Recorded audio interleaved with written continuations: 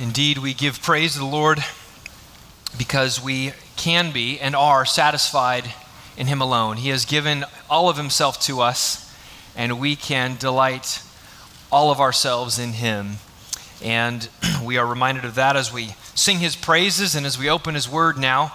And so let's ask God's assistance as we come to His Word. Father, we thank You that You have revealed Yourself to us and that we are able to know You and to commune with You.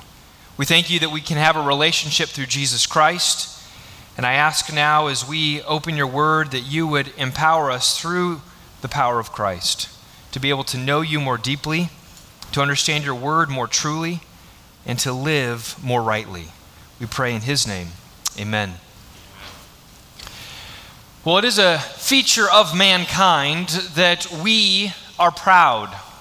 Ever since our first parents ate of the tree, defying the Word of God and believing that they knew better than their Creator, mankind has exhibited great pride and boastfulness in their own wisdom. Pride is simply the attitude of the heart that sees itself as superior to others. It doesn't necessarily have to be superior to everyone else, but it's definitely superior to others, and therefore in lies the heart of pride, exalting of oneself over others. And this pride can manifest itself in many different ways. But at its core, pride is treasonous before God. Again, as I alluded to with Genesis chapter 3 and our first parents, as they defied the authority of God in their life, so too when we exhibit pride, we are believing ourselves to be better and more wise than our Creator. Mankind, in our sin, we don't want Christ as Lord over us.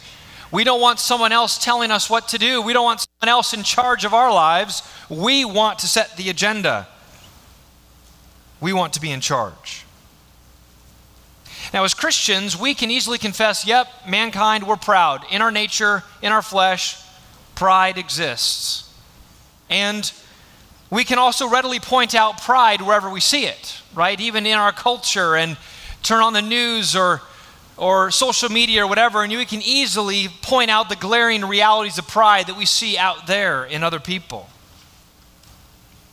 But pride can infect those of us in the church, often in more insidious ways than we realize. Out there in the world, brazen self-promotion is a badge of honor. You want to increase your platform. You want to make a name for yourself. And if you're able to do that boldly and confidently, you're praised. In the church, well, we're not going to be quite so brazen that way. We know that we shouldn't be making a name for ourselves. And so we learn to couch our pride and our self-promotion in more spiritual, holy-sounding language.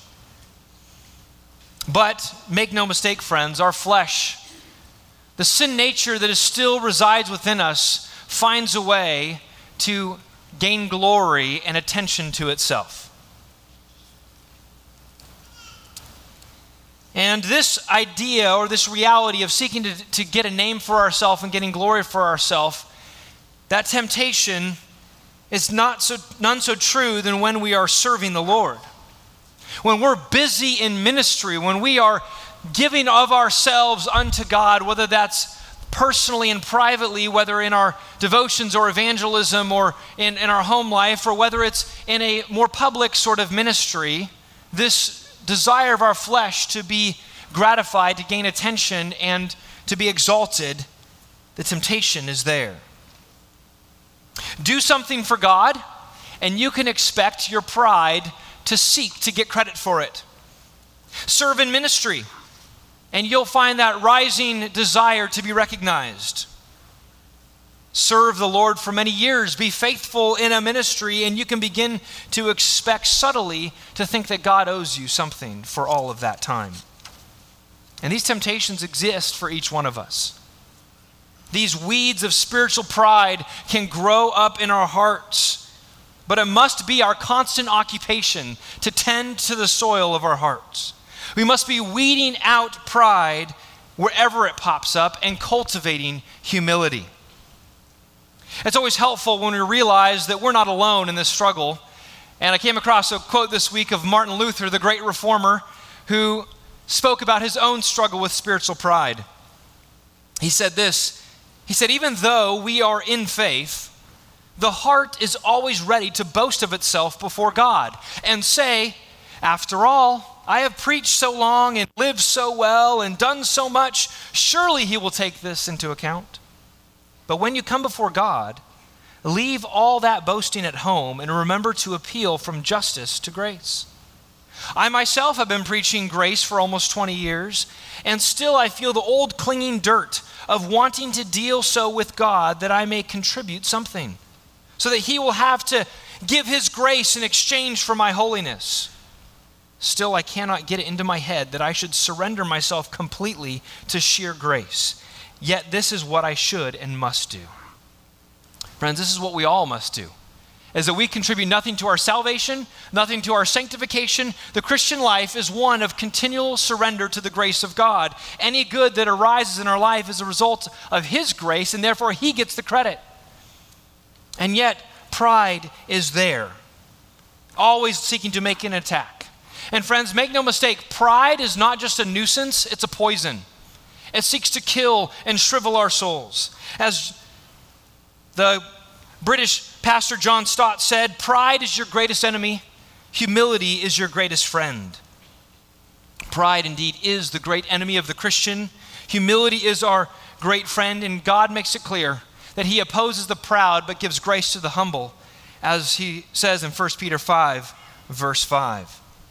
And so today, we're going to look at what it takes to cultivate humility in our hearts and lives.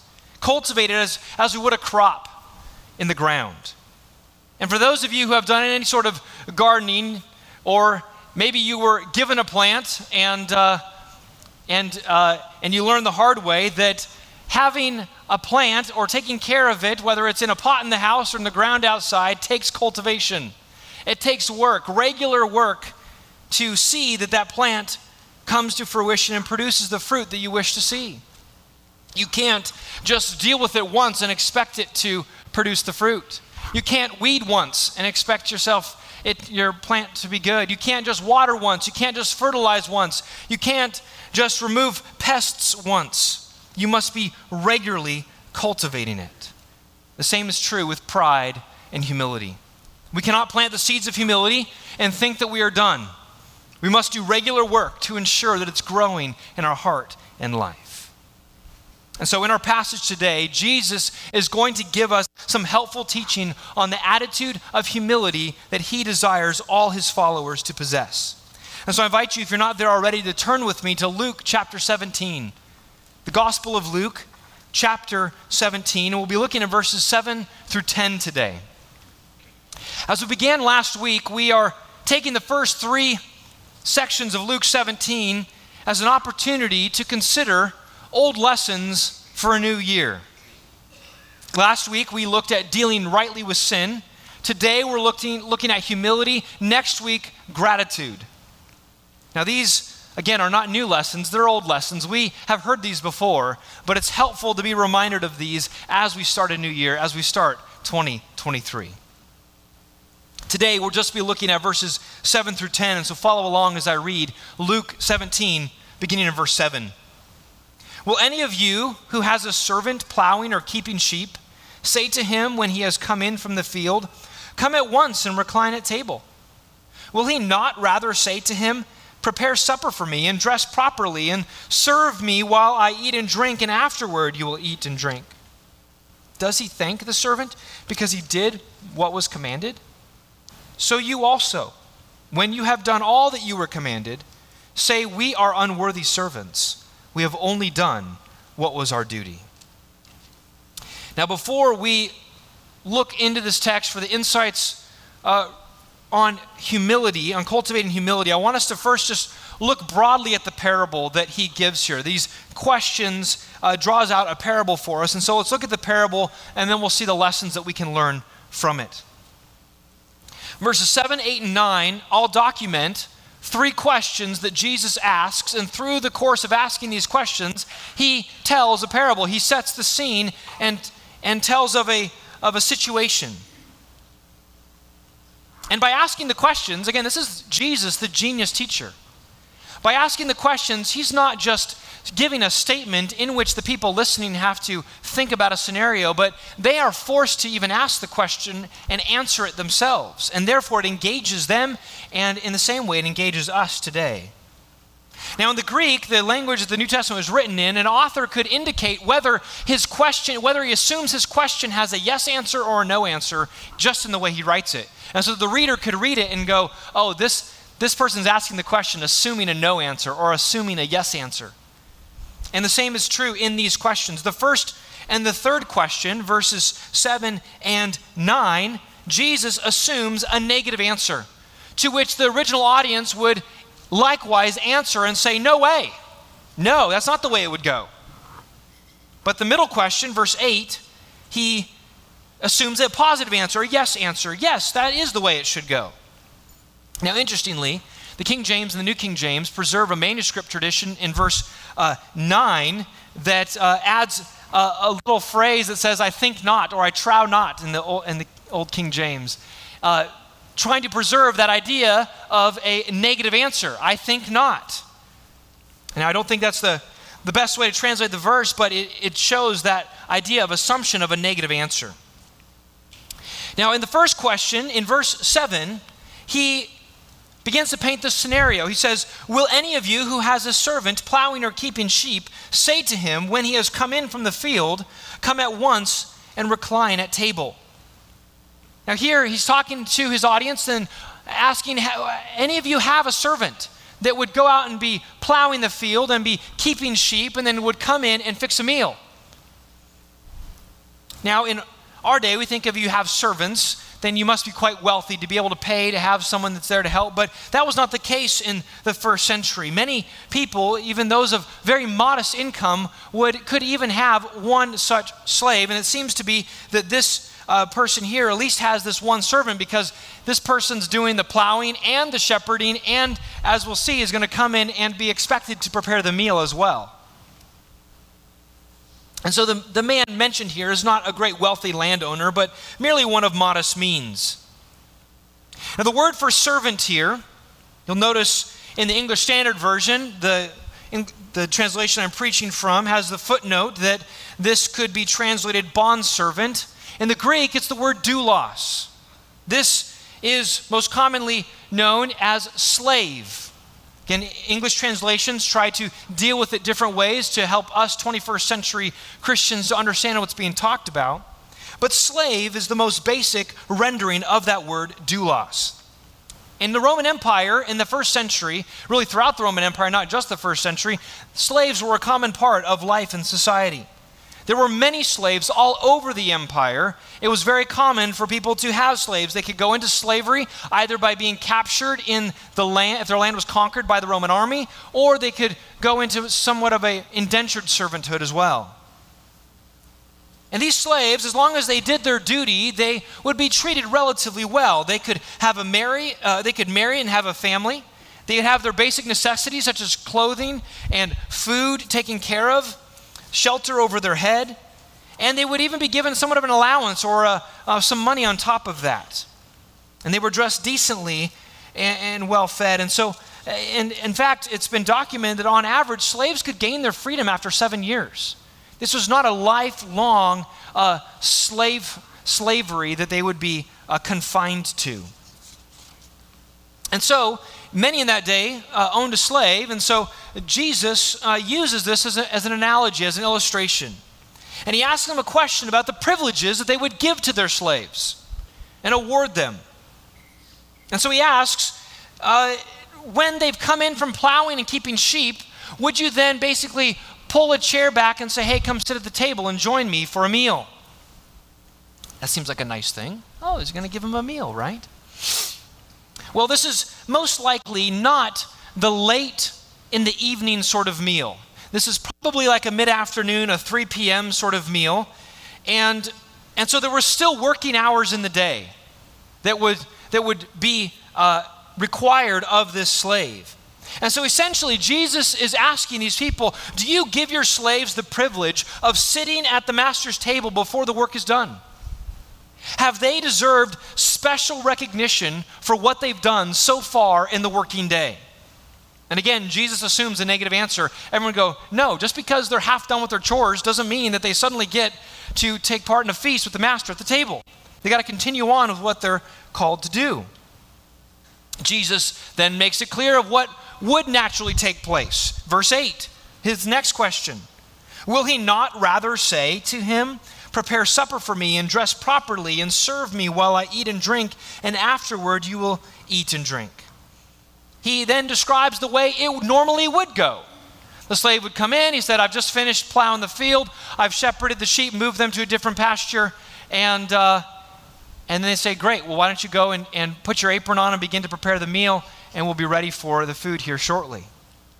And then after you're done, after the master's table is done eating, then it would be time, then the chores would be over, the task would be done for the day, and the slave would then be able to partake of his own meal. But it's only then, after he has finished his task and done what he was commanded to do, that he is then allowed to eat. The point here being that the slave and the master are not equal partners.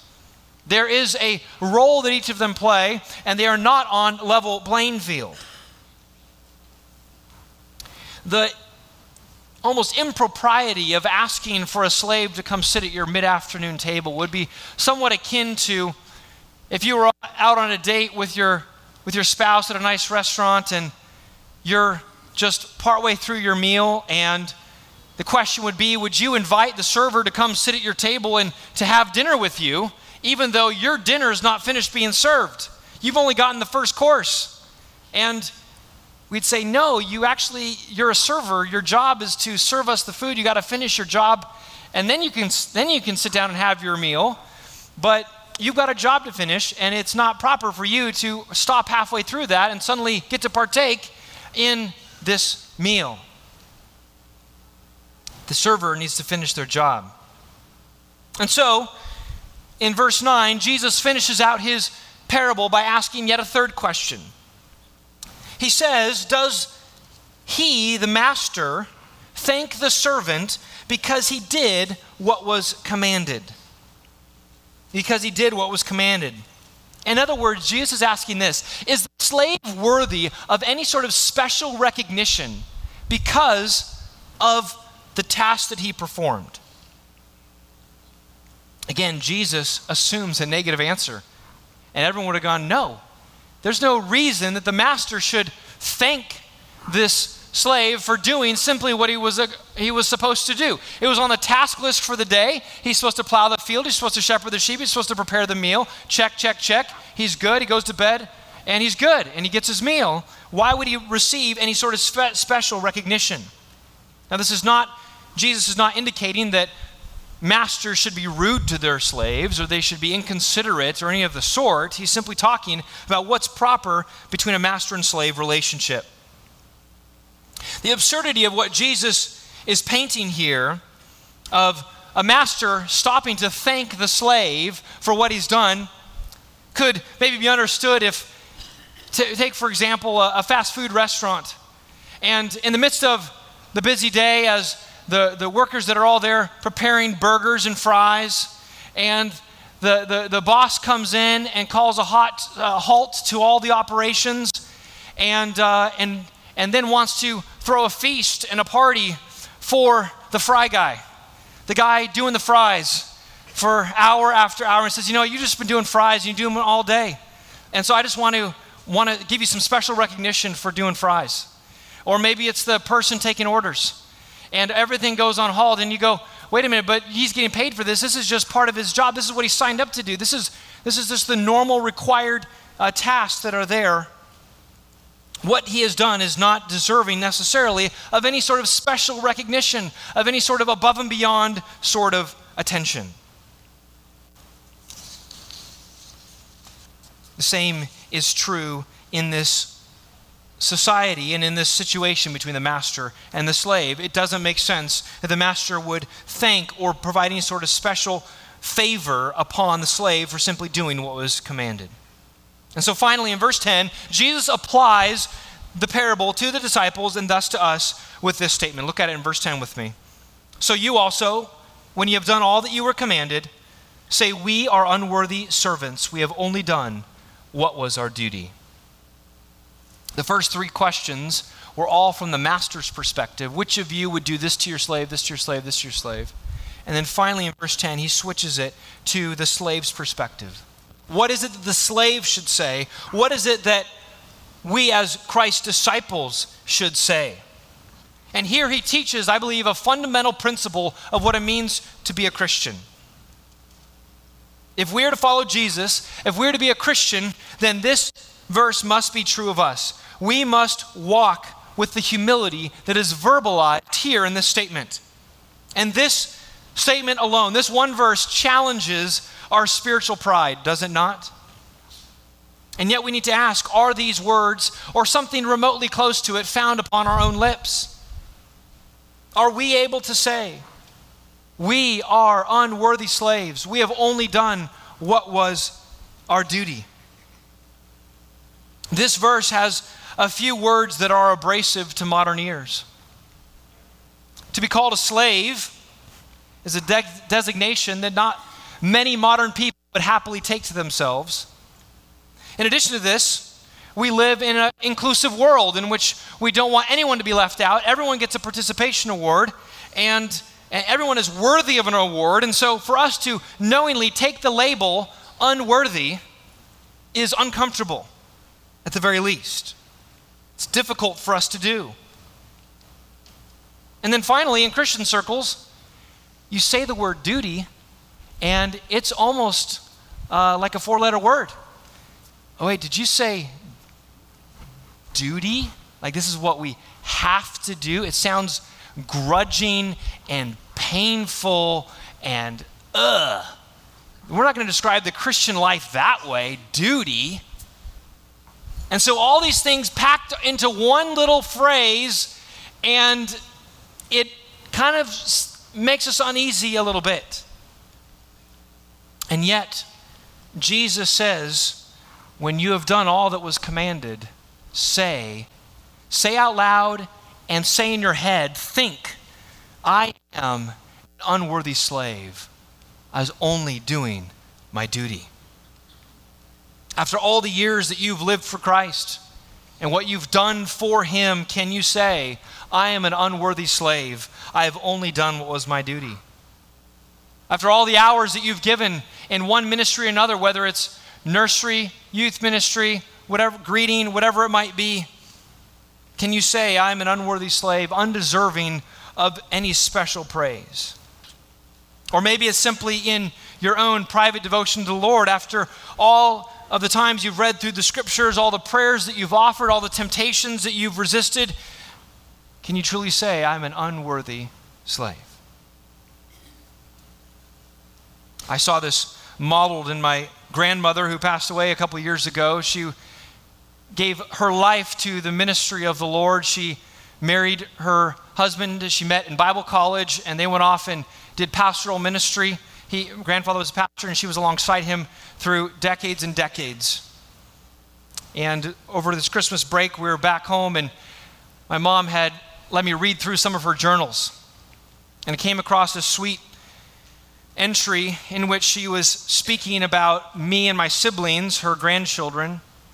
And she said, I pray that my grandchildren would know that I belong to God. And I was just touched with the simplicity of her faith and all that she's done for the Lord and all the hours and all the painstaking labors that she's given, but she simply wants to be known as one who belongs to Christ. And indeed, that was her legacy. And so these words need to be on our tongue. This humility needs to be in our hearts. And so with the time that we have remaining, as we unpack Jesus' words here in verse 10, I want to identify some habits that we need to adopt so that we can cultivate humility. Namely, 5 habits that we need to adopt to help cultivate this kind of humility that's identified in this statement of verse 10 in our own lives. Now, obviously in this text, Jesus is not directly teaching about 5 habits or any sort of habits, But in order for these words to be found on our lips, friends, we have got to do some work in our own hearts internally so that this attitude could be found in us. And so I believe these habits that I will give you are prompted by these words. And so the first habit that we're prompted to adopt based upon Jesus' words here is that we must recall your slavery to Christ. You must recall your slavery to Christ. In order for us to be able to say, I am an unworthy slave, we must remember that we are indeed slaves to Christ. Identifying the Christian life as one of slavery might sound revolutionary, but friends, it is Christianity 101. For starters, we need to remember, what is the fundamental Christian confession? It is that Christ is Lord. To say Christ is Lord means that He's the one that's in charge, He is the ruler, He is the king, and we live a life of submission under Him. Therefore, we submit to Christ. He is God, and there is none like Him. But not only is He Lord who is divine, but He is the Lord who has bought us with His own blood. 1 Corinthians 6, verse 19. He redeemed us like a master would a slave, as the language of redemption comes from the slave market world, where they would go out to the slave market and they would redeem and pay for a slave. Friends, that's what God did with us. He purchased us with His own blood that we might be His. We might be His own possession, the New Testament says, Titus 2:14. And so when we became a slave of Christ, we did not go from a state of freedom to one of slavery. No, every single person is already in slavery to sin. It's just a matter of whom you're in slavery to. Because people are enslaved to sin, when Christ rescues us and redeems us, we go from being a slave of sin to being a slave of Christ.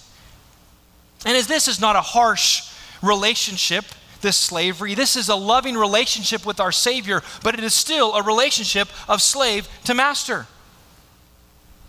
It's a relationship where we are obedient slaves to a loving master. And Paul describes this new relationship in Romans chapter 6, verse 17 and 18. And he says this, "But thanks be to God that you who were once slaves of sin have become obedient from the heart to the standard of teaching to which you were committed, and having been set free from sin, have become slaves of righteousness." Slaves of righteousness, another designation of being slaves to Christ. You see, when one becomes a Christian, he's set free from sin's tyranny and is brought into humble submission to Christ the Lord. Again, this grates against us. We want to be in charge. We don't want to have to submit. But this is exactly what the gospel calls us to do. The apostles understood this. Peter, Paul, James all begin one of their letters by identifying themselves as a doulos of Jesus Christ, a slave of Jesus Christ. They knew that they were happily in bondage to their Savior who had paid their ransom. And so, friends, I ask, is this true of you? Are you happily in bondage to your Savior who ransomed you? Do you see your relationship to Christ as one as a slave to a master? Do you regularly recall that you are a slave of Christ, that you are not your own, that you were bought with the price? You see, to be a Christian is not so much to offer our services to God that He might use us, as much as it is to surrender our life to Him. And as we do that, He does use us, praise God. But fundamentally, we are submitting our lives to the Lord. And this requires self-denial. This requires a giving up of ourselves, which is why Jesus said in Luke chapter 9, verses 23 and 24, "If anyone would come after me, let him deny himself and take up his cross daily and follow me. For whoever would save his life will lose it, but whoever loses his life for my sake will save it." Friends, we are in bondage to Christ because life is only found in Him. And so, how do we cultivate humility? We begin by recalling that we are slaves to Christ and that He is Lord over us. It all starts there. The second habit, though, that we must adopt in order to cultivate humility that's found in this text is, number 2, you must recognize your duty to obey Christ. you must recognize your duty to obey Christ. And this obviously flows out of the first point. We are not in charge of our lives. Jesus is Lord. We don't call the shots. Jesus does. And so if you confess with your mouth that Jesus is Lord, then what follows is that you follow his commands. It's that simple. Yes, Jesus gives commands.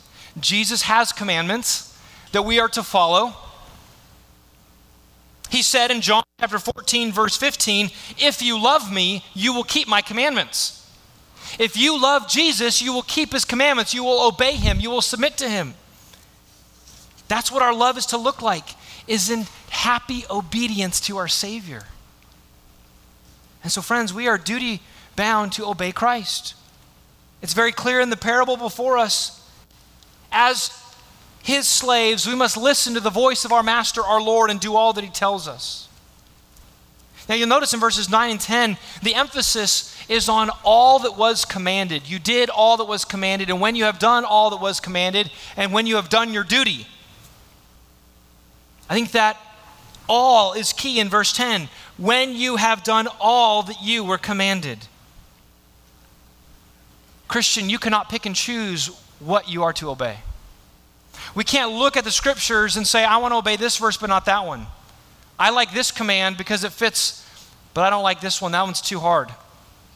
We are to do all that is commanded of us. He doesn't want partial obedience. He wants full obedience. This is found in the Great Commission, you'll remember. Jesus sends out his disciples into the world and says, go make disciples of all the nations, baptizing them in the name of the Father, the Son, and the Holy Spirit. And then he says in verse 20, teaching them to observe some of what I've commanded you? No. Teaching them to observe all that I have commanded you. Jesus does not just want knowledge of his commandments. He wants observation, observing, or this could be keeping or obeying of his commandments. Teach them to obey all that I've commanded them. Don't just teach them to know all that I've commanded. But of course, knowledge comes first. We've got to know what the scriptures say. We can't obey if we don't know. And so we need to be familiar with the scriptures so we know what our Lord has told us to do, and so that we can be faithful slaves to do what he commands. Notice that we are to continue to press on until we've done all that it's been commanded of us. In other words, there is no retirement age in the Christian life. As followers of Jesus, we are to continue to do all that is commanded of us, and there's no time that suddenly ends. There's no point in which someone can claim that they have met the quota for what God requires of us. And so, friends, as we remind ourselves of our duty to obey Christ, we are humbled because we recognize we don't set the agenda for our lives. We are not the ones in charge. Jesus is the one in charge. We are carrying out his will, not our will, but your will be done, as we sang just a moment ago. And so, friends, you will not have the humbled perspective that Jesus commands here or commends here if you are not reminding yourself that Jesus is Lord and that you must obey what he says. Now, again, this does not mean that our duty to Christ is drudgery and that we just kind of shuffle and do what we're supposed to do. That goes against all the scriptures say about obeying from the heart. But it is still a duty. It's a joyful duty, but it's still a duty. Now let's look at the third habit that is prompted by this text. Thirdly, you must realize your failure to obey Christ. You must realize your failure to obey Christ. Now remember, we are seeking to cultivate humility. We want to see our hearts not be it boastful and proud of what we have attained and what we have done, but for us to walk in humility and recognize the low place that we occupy. And in order for us to be able to have these words on our tongue that we are unworthy slaves, we must see that we are slaves of Christ and we do what he says. But as soon as we see this standard, that we are to do all that is commanded of us, we all have that sinking feeling because we know that we fail to measure up, don't we? None of us does all that Christ commands of us. We are faced with our own failure. And this is precisely in line with the gospel, isn't it, friends?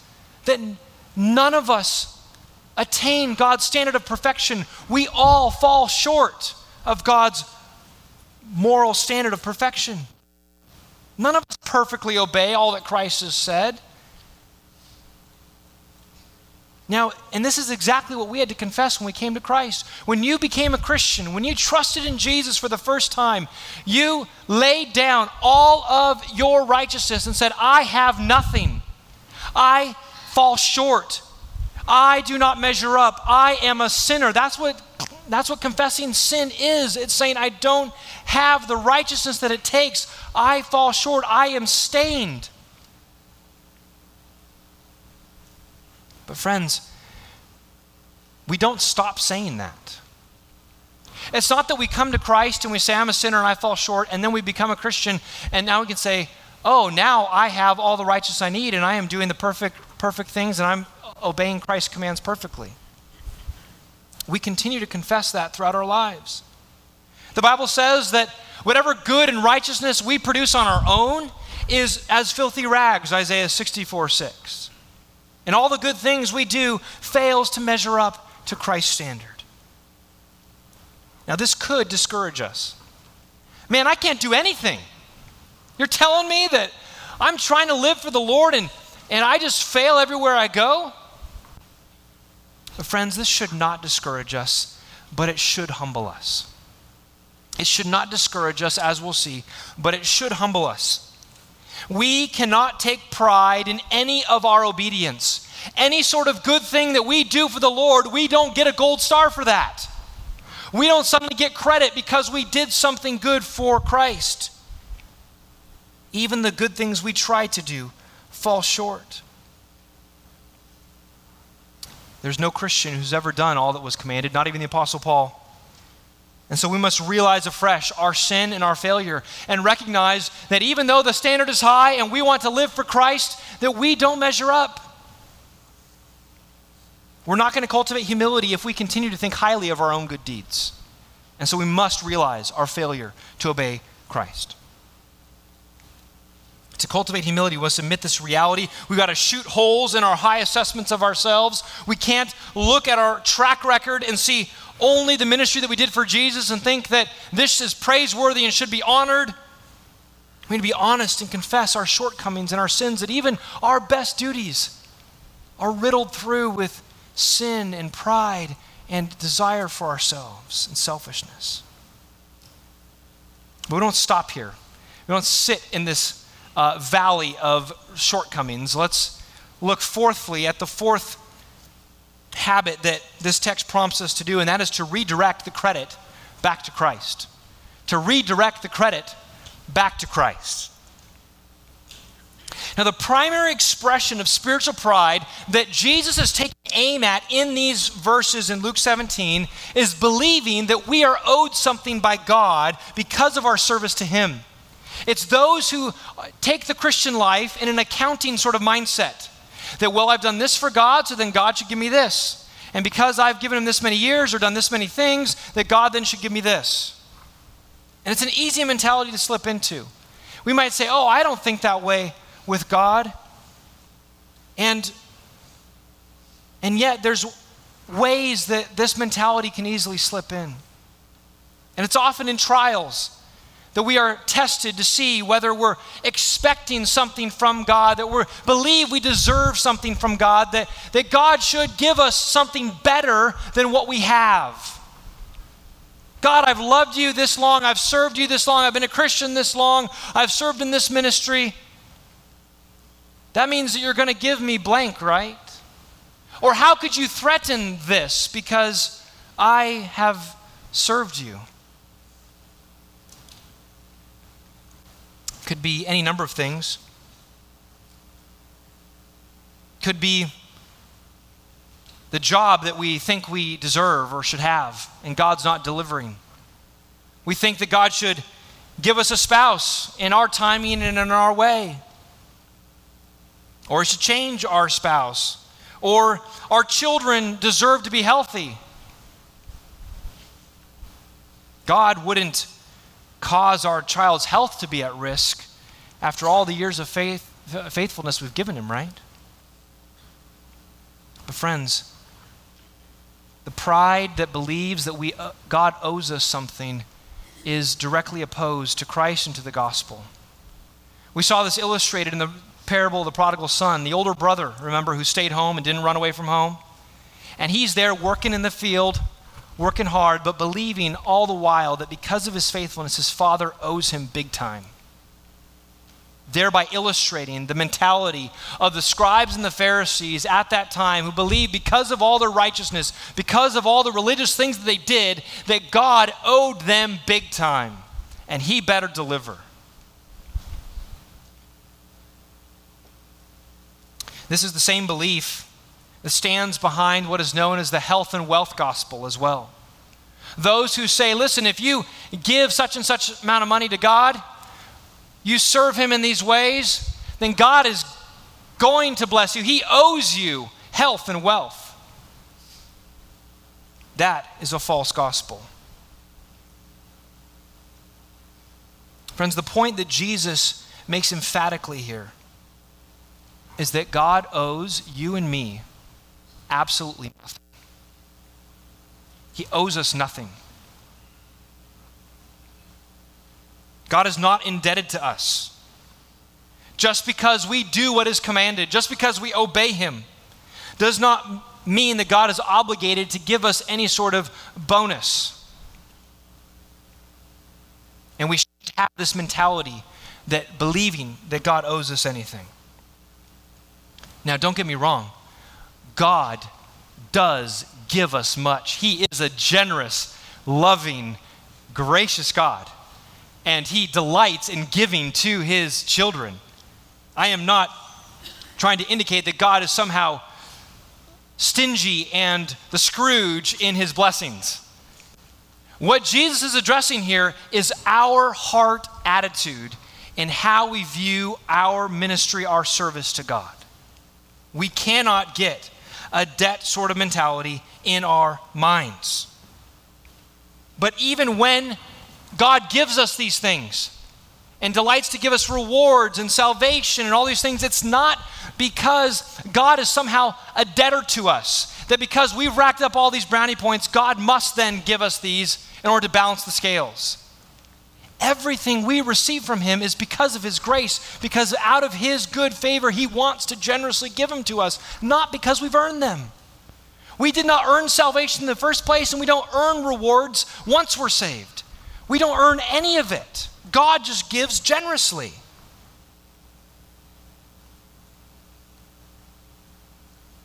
And so if there's anything good that you do, any sort of ministry you've been able to be a part of, any sort of faithfulness that you've seen in your life, maybe a disciplined habit that God has worked in your life over a number of years, a speech pattern that you were able to conquer and walk in righteousness, whatever it might be.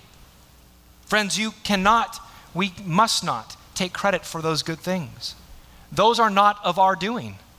Those are the work of God in us. He's the one that empowers our service.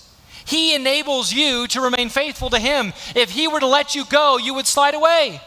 We don't have the spiritual strength to stay faithful to God in and of ourselves. We need God. We need the indwelling power of the Holy Spirit, which is why he gives us the Spirit in the first place. He gets the credit for our faithfulness. Paul tells us in Philippians chapter 2, verse 13, that it is God who works in you both to will and to work for his good pleasure. God works in you.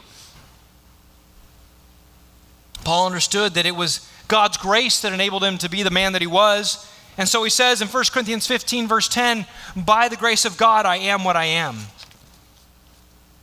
Friends, our salvation from start to finish, from the day we believed, all through our Christian life and on through eternity, is all because of Christ. We have no cause for boasting, no cause for pride. We can take no credit for the things that we do. Paul makes this clear in 1 Corinthians chapter 1. He says, and because of him you are in Christ Jesus, who became to us wisdom from God, righteousness and sanctification and redemption, so that, as it is written, let the one who boasts boast in the Lord. Friends, if you are serving Christ for 5 years or 50 years, it is all because of Christ. And he gets the credit. He owes you nothing. He is to receive all the praise and all the glory for what he has worked in and through you. So we need to remind ourselves of that, redirect that credit back to Christ. If we see goodness in us, we remind ourselves, this is all because of him. It's all because of him. It's not because something I've done independent of God and God then owes me because of something that I've worked out on my own. No, it's all because of him and therefore he gets the credit. Let's finish by looking fifthly at the fifth and final habit that we need to adopt in order to see this humility cultivated in our hearts. Fifthly, you must remember your heavenly rewards are graciously given by Christ. Your heavenly rewards are graciously given by Christ. I think as we look at this text and we see this reality that God is not obligated to give us any sort of special recognition, extra brownie points, extra gold stars for what we've done. And so we deflect all of that and we say, no, I don't deserve this. This wasn't me. This is all you. I am just an unworthy slave. I have done what was my duty. But as we try to make that fit in what we know of the Christian life and what we know of the rest of the scriptures, we're going, but does God take delight in anything that we do? But wait, I thought that there were rewards talked about somewhere in there. There's a verse somewhere, right, about rewards? And there's a possibility you could read our text before us and you think, no, God doesn't give rewards. There's no thanking, there's no praising, there's no favor, there's nothing extra. Just do your duty. But indeed, the rest of the Bible does indicate that there are rewards that are promised for believers.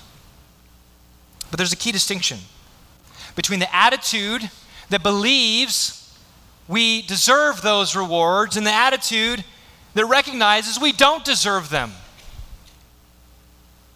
Rewards are given not because we deserve them or are owed something by God, but simply because God wants to give them out of his grace. Graciously given is the key in this fifth habit. Not given out of obligation, not given in order to balance the scales. It's given because he wants to bless those who have adopted this sort of humility. In Luke chapter 12, Jesus gives somewhat of a similar parable where there's a bunch of servants or slaves at home and they're getting ready for the master to return. And so they got the candle lit in the window waiting for the master's return. And the master comes and he finds that the slaves have done everything that was needed. The house is all in order. And so the master arrives and he then tells the slaves to sit and recline at the table, and the master then serves the slaves. That's the flipped other side of the coin of this parable before us here. In the one, the slave just does what's commanded, the master stays at the table and is served by the slaves. In the other one, the slaves are served by the master himself. And friends, this is our Savior. Jesus Christ, who came not to be served, but to serve and to give his life as a ransom for many. Jesus Christ, who came in order to lay down his life that we might be welcomed into the family of God, that we might receive all of the blessings that come through the gospel. Jesus came to give them to us, and they have been given to us not because we earned them, but because he simply wanted to bless. He wanted to graciously give them. And on that final day, Jesus will reward his people, not because we've earned them, but because he wants to bless. You'll remember the parable of the talents in Matthew 25, where Jesus talks about 3 different slaves, and there's 2 in particular where he commends these slaves for how they were faithful. He says, "Well done, good and faithful slave. You were faithful with a few things. I will put you in charge of many things. Enter into the joy of your master." This is the note that we all want to hear on that final day, is it not? Well done, good and faithful slave. Not in such a way that we've earned it, Not in such a way that we can be like, yeah, I'm pretty proud of my track record. I did pretty good in the Christian life. But no, we merge these together. Well done, good and faithful slave. And we are unworthy slaves. And we put it together. And on that day, we say, hallelujah, Jesus. If I'm a good and faithful slave, it's because you worked this faithfulness in me. If it were up to me, I couldn't do it. I wouldn't be here of my own accord. I'm only here in your presence because of your grace to me. Hallelujah. What a Savior. That is the heart of humility that Jesus wants to see in us, and that we must work to cultivate, that we might give all the praise back to him. And we look forward to the rewards that he will give us. We look forward to the commendation from our Savior. But it's because we know that we don't deserve those, and that we want to give all the praise back to him. The 19th century preacher Charles Spurgeon describes this future day in this way. He said, "The Lord will grant unto his people an abundant reward for all they have done. Not that they deserve any reward, but that God first gave them grace to do good works, then took their good works as evidence of a renewed heart, and then gave them a reward for what they had done. Oh, what a bliss it will be to hear it said, 'Well done, good and faithful servant.' To you that have worked for Christ when nobody knew it, to find that Christ took stock of it all. To you that serve the Lord under misrepresentation, to find that the Lord Jesus cleared the chaff away from the wheat and knew that you were one of his precious ones. For him then to say, 'Enter into the joy of thy Lord,' oh, what a bliss it will be to you." Friends, this is the joy that awaits the believer as we hear these words from our Savior. This is the Lord who came to rescue us by his grace through his death on the cross. The Lord who came not to be served, but to serve and to give his life as a ransom for many. And so with gratitude and humility, we can simply say, we are unworthy slaves. We have only done our duty. We don't serve the Lord for the paycheck, but the privilege. We obey him without asking, what's in it for me? We aren't trying to rack up points with God as if that could be done. We simply do our duty out of joy for the grace that he's shown us. And so I encourage you, work on repeating these 5 habits in your life on a daily basis. Whether they're worded this way or not, the point is that we are reviewing these truths in our heart. That each day we can put the head on our pillow at night and say, we are unworthy slaves. We do not deserve any special recognition, but hallelujah, we are loved by God because of his grace. And as we rehearse these truths, as we cultivate these things, may humility continue to flourish in our hearts. May pride be uprooted. And may we see the grace of Christ begin to take root in our own character. Let me just finish this morning by saying, if you're here today and you don't know this Lord, if you don't know Jesus Christ as your Lord and Master, then I encourage you to talk to somebody today. You can come down after the service. I'll be up front. I'd love to introduce you to him. Or talk to someone in the pew next to you to know this loving Master who gave his life that all who trusted him would have life everlasting. You can go home with that joy of that relationship and knowing that you'll see him face to face one day. Let's bow together in prayer. Our God and Father, we thank you for the truths of this passage. Father, they are difficult for us. They're humbling for us. We want some sort of credit.